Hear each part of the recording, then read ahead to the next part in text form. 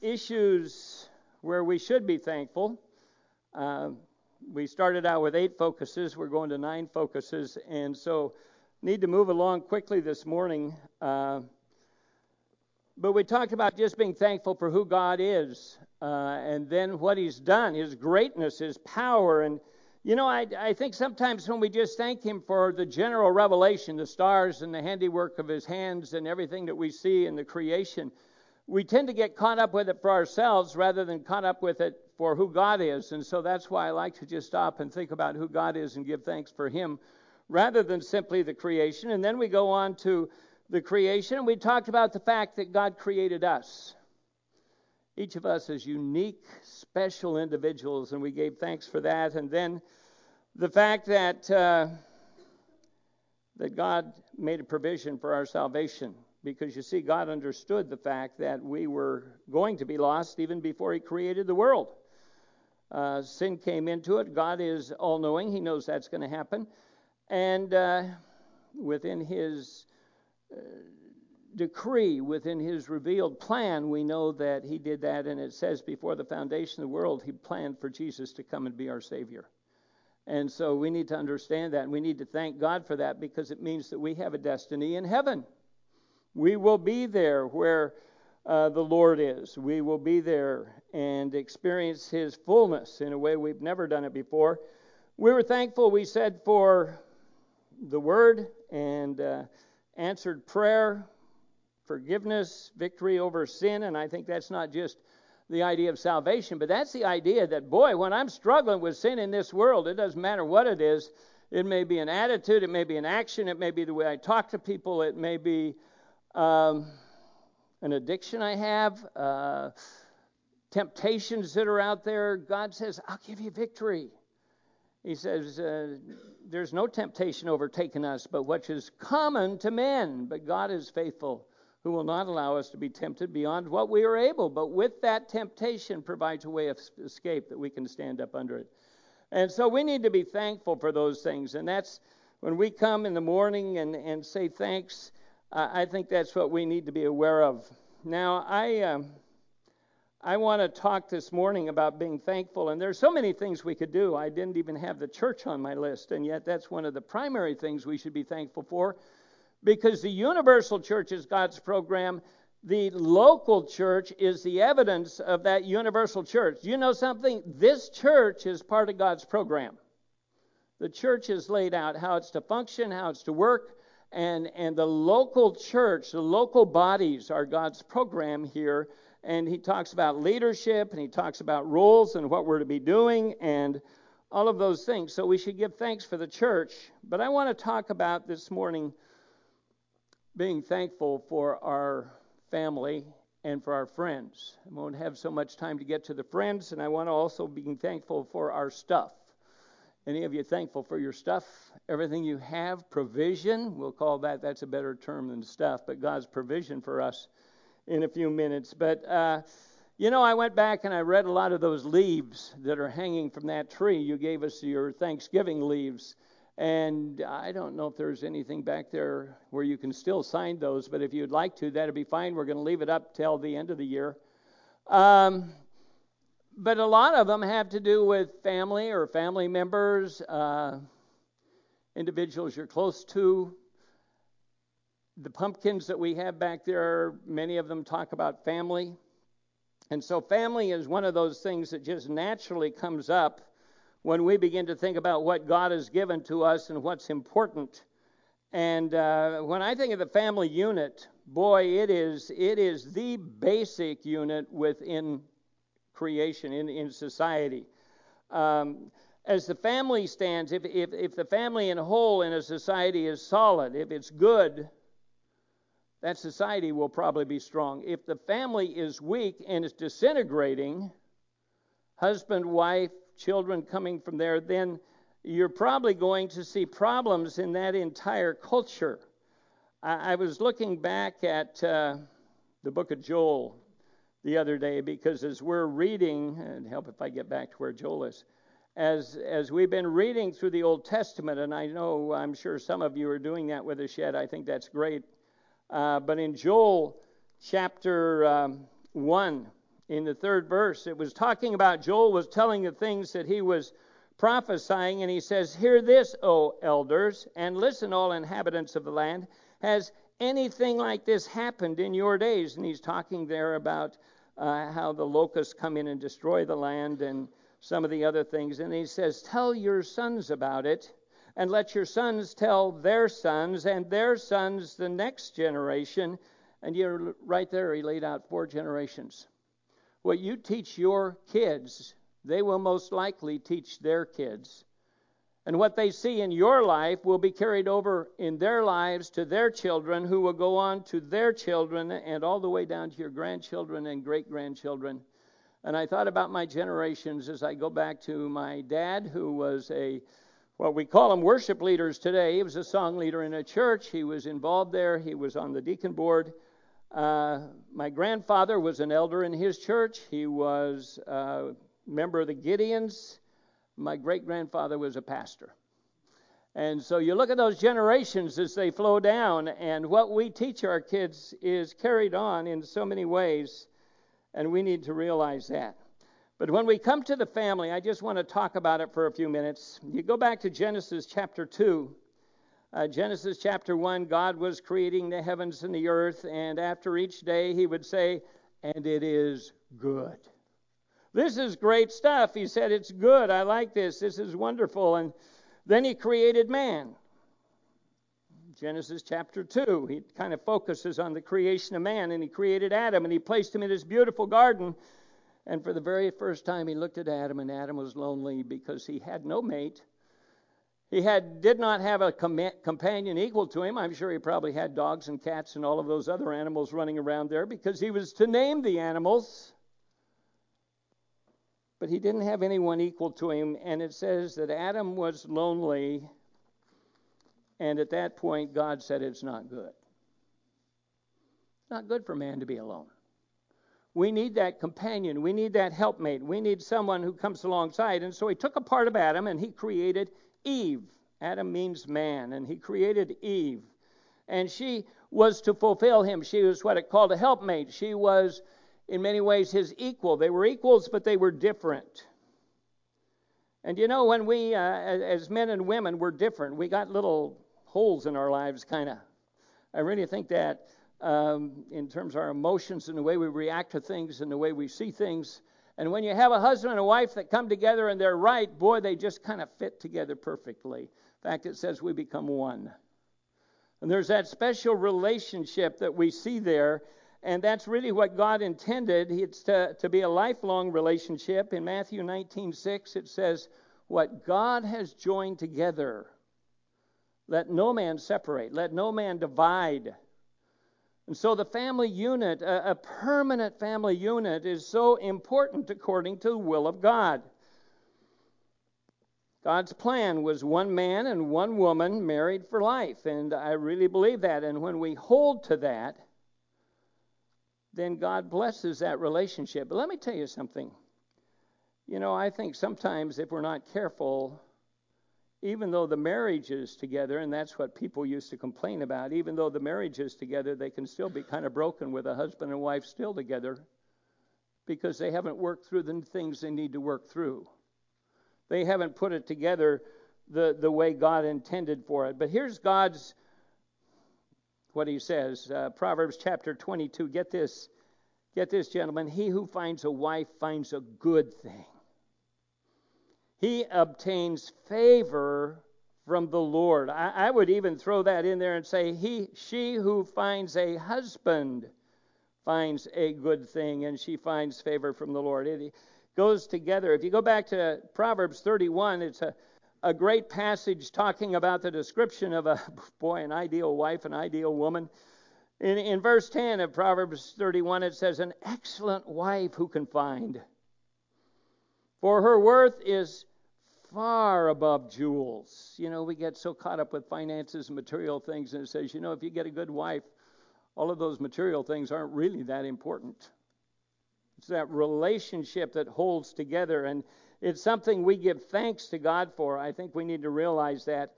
As you drop down to verses 10 or 27 to 31, it says, She looks well to the ways of her household and does not eat the bread of idleness. Her children rise up and they bless her. Her husband also, and he praises her, saying, many daughters have done nobly, but babe, you excel them all. Charm is deceitful and beauty is vain, but a woman who fears the Lord, she shall be praised. Give me the product of her hands, and let her works praise her in the gates. And I think there's nothing better than to have other than our relationship with God, to have a right relationship between a husband and a wife. And to be thankful for that. And I believe men and women here today, if you're married, you need to stop and just thank God for that spouse that you have. And if you've been married and maybe that spouse has been taken from you, thank God for his input into your life. Now, I read somewhere the other day, how can I find a good husband? I'm going to tell you.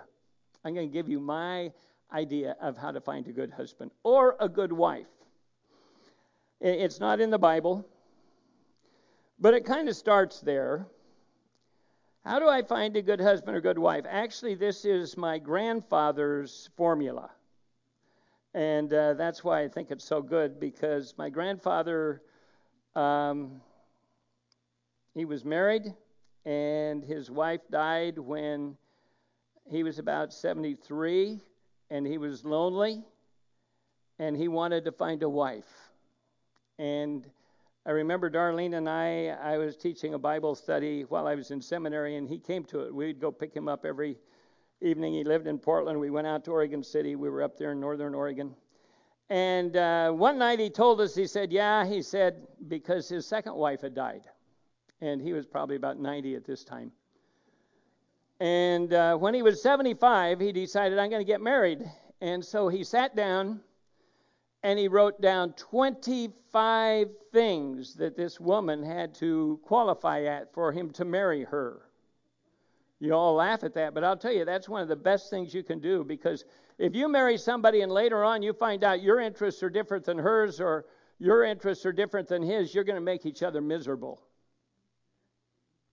And that happens a lot. People get married because, we love each other. And about 3 years down the road, they find out that emotion doesn't hold it together anymore. And so he had 25 things. He said, Andy, Darlene, I married the first time for love. And they were married for a long time. They had 7 kids and a neat relationship. They were very formal. He was Granddad Cochran. My grandmother made sure that was it. Nobody called her grandma. You called her Grandmother Cochran. And nobody called him Grandpa or any of those other little names people use today. It was grandfather or granddad. And so Granddad had this list, and I can remember as a boy, we went to a thing, and I don't know, some conference or something we were at, and we were sitting up in the balcony, and I was there with my dad and mom and my brothers, and I looked down, and there came my granddad, and he had about 6 women following him in, and they said, there comes Granddad with his harem. He picked one. And he married her grandmother, Dorothy, and it was 18 years they were married before she died.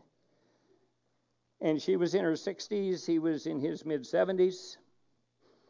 And he said, she met every qualification except 2. He said she didn't really like to fish and she didn't want to go swimming with me. And he says, at 75, I guess I could handle that. But they had an amazing relationship, but it's because they had so much in common to begin with. They loved each other. The very first thing that he said as far as his priority was that she needed to know the Lord, and not simply know the Lord. She needed to have the kind of relationship that he had with God. And in 2 Corinthians chapter 6, it says, do not be bound together with unbelievers. For what partnership have righteousness and lawlessness? Or what fellowship is light with darkness? Or what harmony has Christ with Belial? Or what has a believer in common with an unbeliever? And I'll tell you what, you can be married to an unbeliever, and God says if you are, you remain there. That's God's will. But somewhere down the line, as you begin to get older, you realize that you have different destinations for eternity. And if you're a Christian, that bothers you. And you find out that your priorities may be to serve the Lord and his or her to serve themselves. And priorities are different. And so Granddad said the very first thing he says, I wanted for someone who knew the Lord, and not just someone who made lip service to that, but really demonstrated it by their life, how they lived, their involvement in the church, their involvement in their Christianity, their faithfulness to the Lord in all these aspects. He says it's one thing for a person to say they're a Christian. It's another one for them to truly be one. And so that was important. That was his first priority. Talked about him in the church. Then he went on from there, and it was just amazing. When we do have problems, we fail to understand. It's because we oftentimes just fail to understand God's program for the marriage, for the relationship, for the family. I thought about all the shootings we've had, and I went online. I wanted to know what was common. We've had guns for years and years and years. And since 2003, the 7 worst shootings, it said, what was the one thing in common? And only one of them had his biological father present. I don't think it's so much a problem with the mom that's single that's trying to raise the kids, but when they don't have that father figure that's there and faithful and carrying through, and there were studies done that went one group after another out of these mass shooters, and they either were from divorced families or families where the father never was there. God's goal is for the husband and a wife to be together, and that's something you strive for. And if you struggle in your marriage, put it together, work together, come together, make it right. God said to the man and woman, be fruitful and multiply. That's the second thing he says. We need to be thankful for our children. Do you know what it says in the book of Psalms? Children are a gift from the Lord. And we need to give thanks for our kids, and we need to teach them. And boy, I have several verses here. I'm not going to touch on all of them, but let me take you back to Deuteronomy chapter 4. I think this is a real key in terms of child rearing and being the kind of parent God wants us to be, and being thankful for our kids. And it there it goes. Chapter 4 in the 6th verse. Actually, I want to go with Deuteronomy 6, verse 4.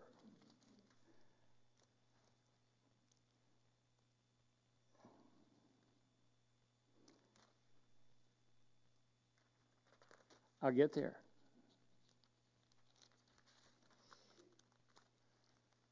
David gave me a book on worship. I'm not supposed to say that, am I, David? Okay.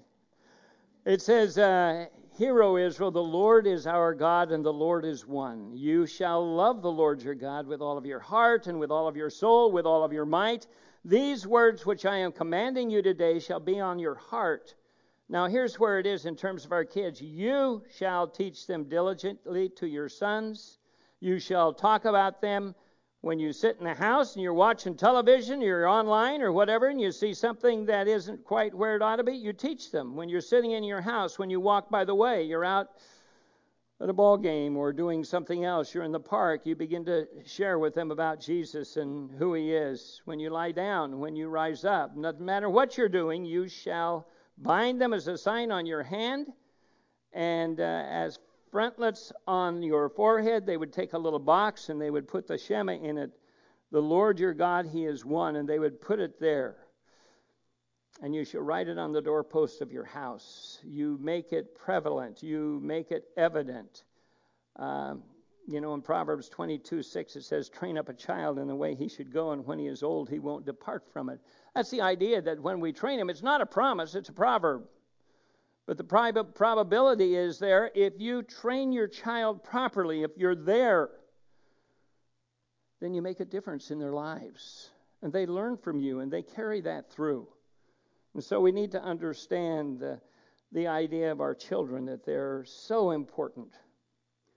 It just talks about older women teaching younger women how to love their husbands. It talks about discipling them in terms of how to take care of their home and how to take care of their kids and teaching them biblical things. It says parents or children are to obey their parents in Ephesians 6. And they're to honor their parents.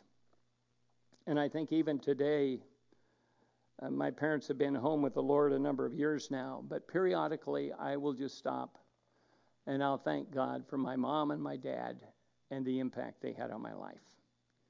I don't know if you do that or not, but that's something we can thank God for. Thank God for, a good home. Juliet came home, I mentioned it a week or so ago. She came home from school, goes to DVC, and she came home and she says, I'm so thankful for my family. In terms of our relationship with God, it's not enough to just be thankful. We ought to be thanking God. Because I can always say, wow, I'm glad I've got my family. But when I stop and I say, Lord, thank you, that makes a difference, doesn't it?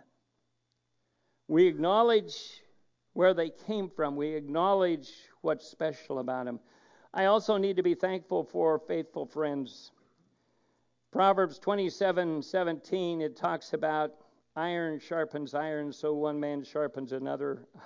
We can put, so one woman sharpens another in there. I think we can use that interchangeably.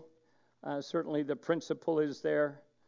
If you go back to Proverbs chapter 17, Proverbs 17, it talks about the relationship we have with a friend. And I would encourage you, sometimes our friends are much closer to us than our physical relatives. But in chapter 17, verse 17, it says, a friend loves at all times. Oh, a brother is born for adversity. They're there to hang in with you. And what happens when you have problems with your friend? You go back and restore it. Scripture, but we want to move on this morning. And so let me just say that it's important that we have those friends, that we do everything we can to build them up. The Bible really talks a lot about relationships and our relationship with others. In Ephesians chapter 4, verse 32, it talks about relationships here, and Ephesians 4:32, it says, be kind to one another. Be tender-hearted, forgiving each other. When you have a break in your relationship, you need to restore it. You need to get it together. Just as God in Christ has forgiven you, so also should you. Friends are near, they're dear. I'm told that a lot of times we don't have more than just a few friends in a lifetime that are really close. And so hold on to those and thank God for them and the impact they have. I'm going to ask Camille to come at this time and share with us before we continue on with our next song or our next part of our passage this morning in terms of thanking God for the provision He makes for us.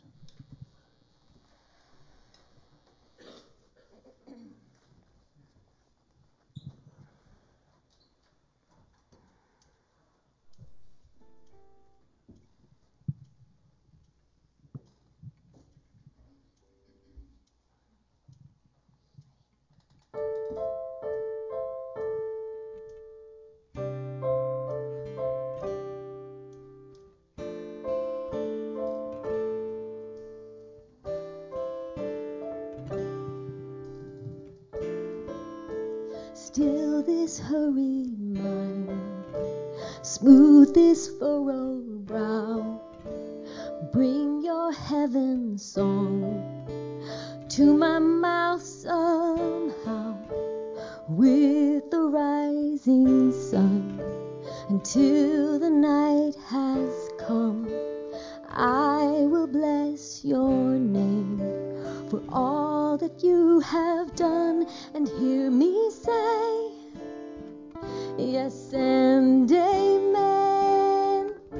Tomorrow you'll be faithful again, and I'll praise you, God, for all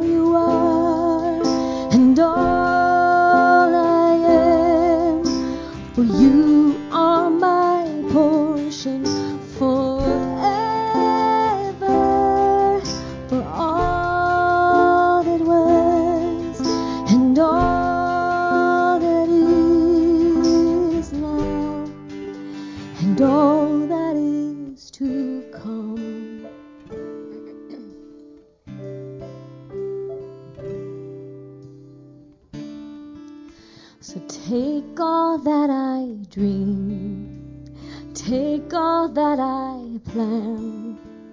You hold all my days there within your hands. And some days I might run, and some days I might crawl. But Jesus, find my heart is yours through it all. And hear me say yes and amen. Tomorrow you'll be faithful again. And I'll praise you, God, for all you are and all I am. For you are my portion forever. For all it was and all that is now and all that is to come.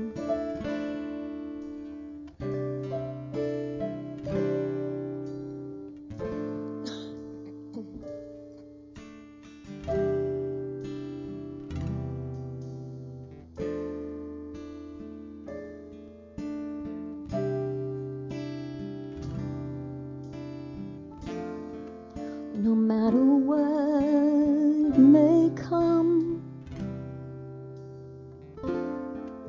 make my heart like a honeycomb, storing up the sweetest home for you in me, till I love you more than anything.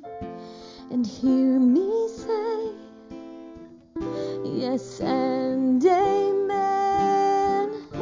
Tomorrow you'll be faithful again.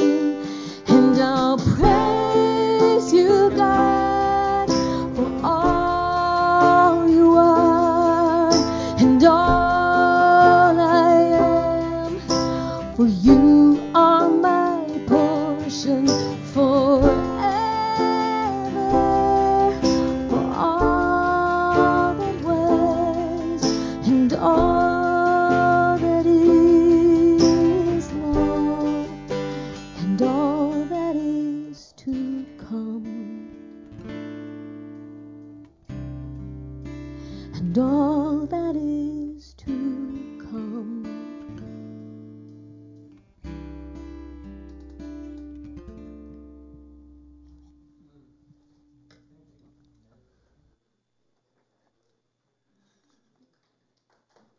You can. The last thing I want to talk about, and I'm going to do it fairly quickly this morning, is the idea of provision. It's the things that God gives us, what we need. And I think a lot of times we don't take account of the fact that God provides for us until we're without it. And then we begin to wonder why He didn't give me more. But I know that I read in Psalms 24, 1 and 2, it says everything in the world belongs to God. Everything in the universe belongs to God. He created it. He brought it into existence. In Psalms 50, it speaks of His possession of the things that exist on the mountains, the hillsides.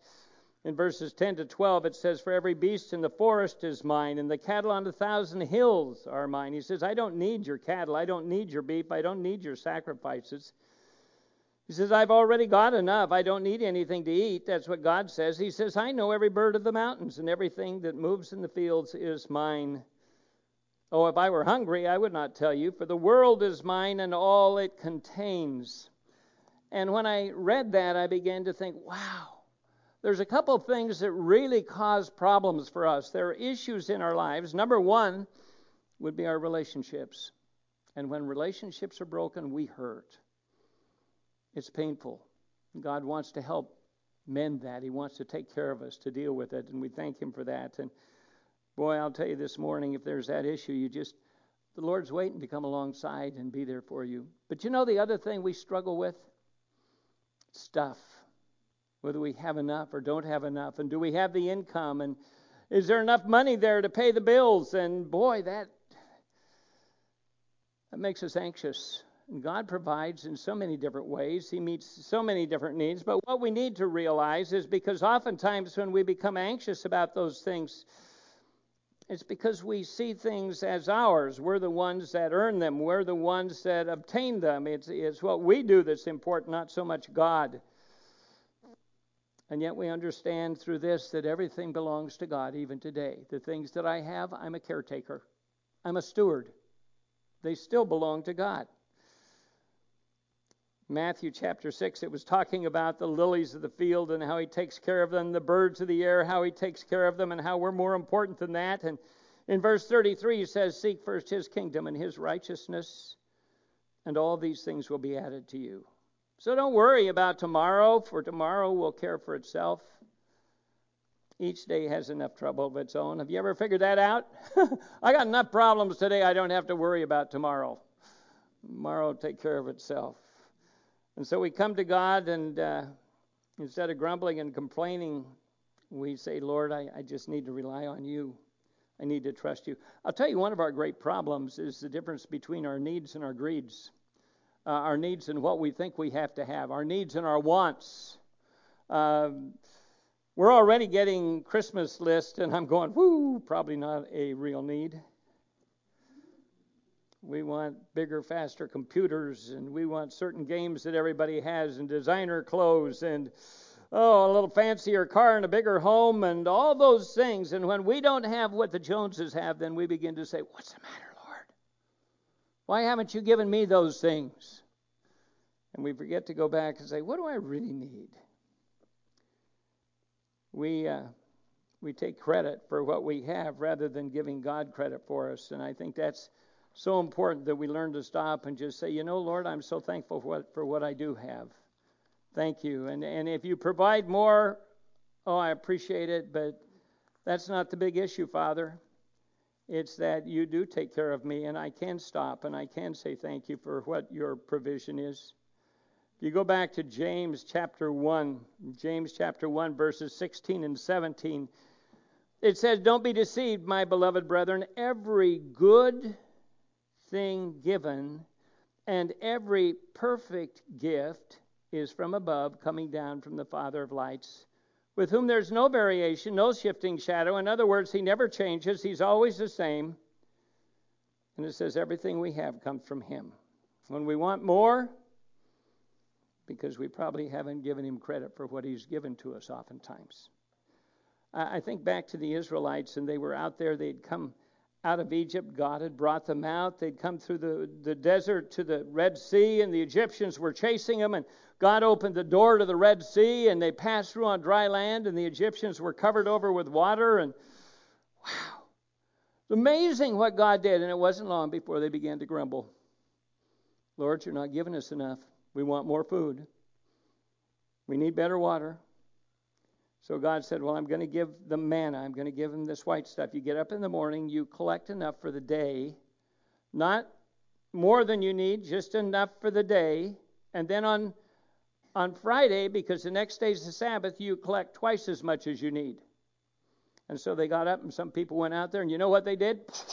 They collected as much as they could. If we get it, we don't have to work the next 3 days. They got up the next day, and everything they had collected was filled with maggots. And it wasn't any good. Because, you see, they just didn't trust God for what he said. And the Bible says we don't stockpile huge amounts. Now, I think we need to have savings accounts. We need to have money for retirement. Those are just natural within the world in which we live. But I think sometimes we think we have to stockpile and amass so much that we don't use it for God. Beautiful picture in closing back in John chapter 6. And I think it sets a lesson for us. In John chapter 6, there was a multitude there. Jesus had been teaching them all day. They were hungry. They were tired. And Jesus said, well, we need to get food for him. And he told his disciples, and one of his disciples named Philip said, well, where are we going to buy bread so that this many people, 5,000 men and their families, can eat? He says you need more than 200 denarii, and that's a huge amount. One of the disciples named Andrew, Simon Peter's brother, said to him, there's a lad here that has 5 barley loaves and he has 2 fishes, but man, we got 5,000 men. That's not going to feed one of them. Jesus said, have the people sit down. And now there was much grass in the place, and so the men sat down in a number of about 5,000. And Jesus then took the bread, the loaves, and having given thanks,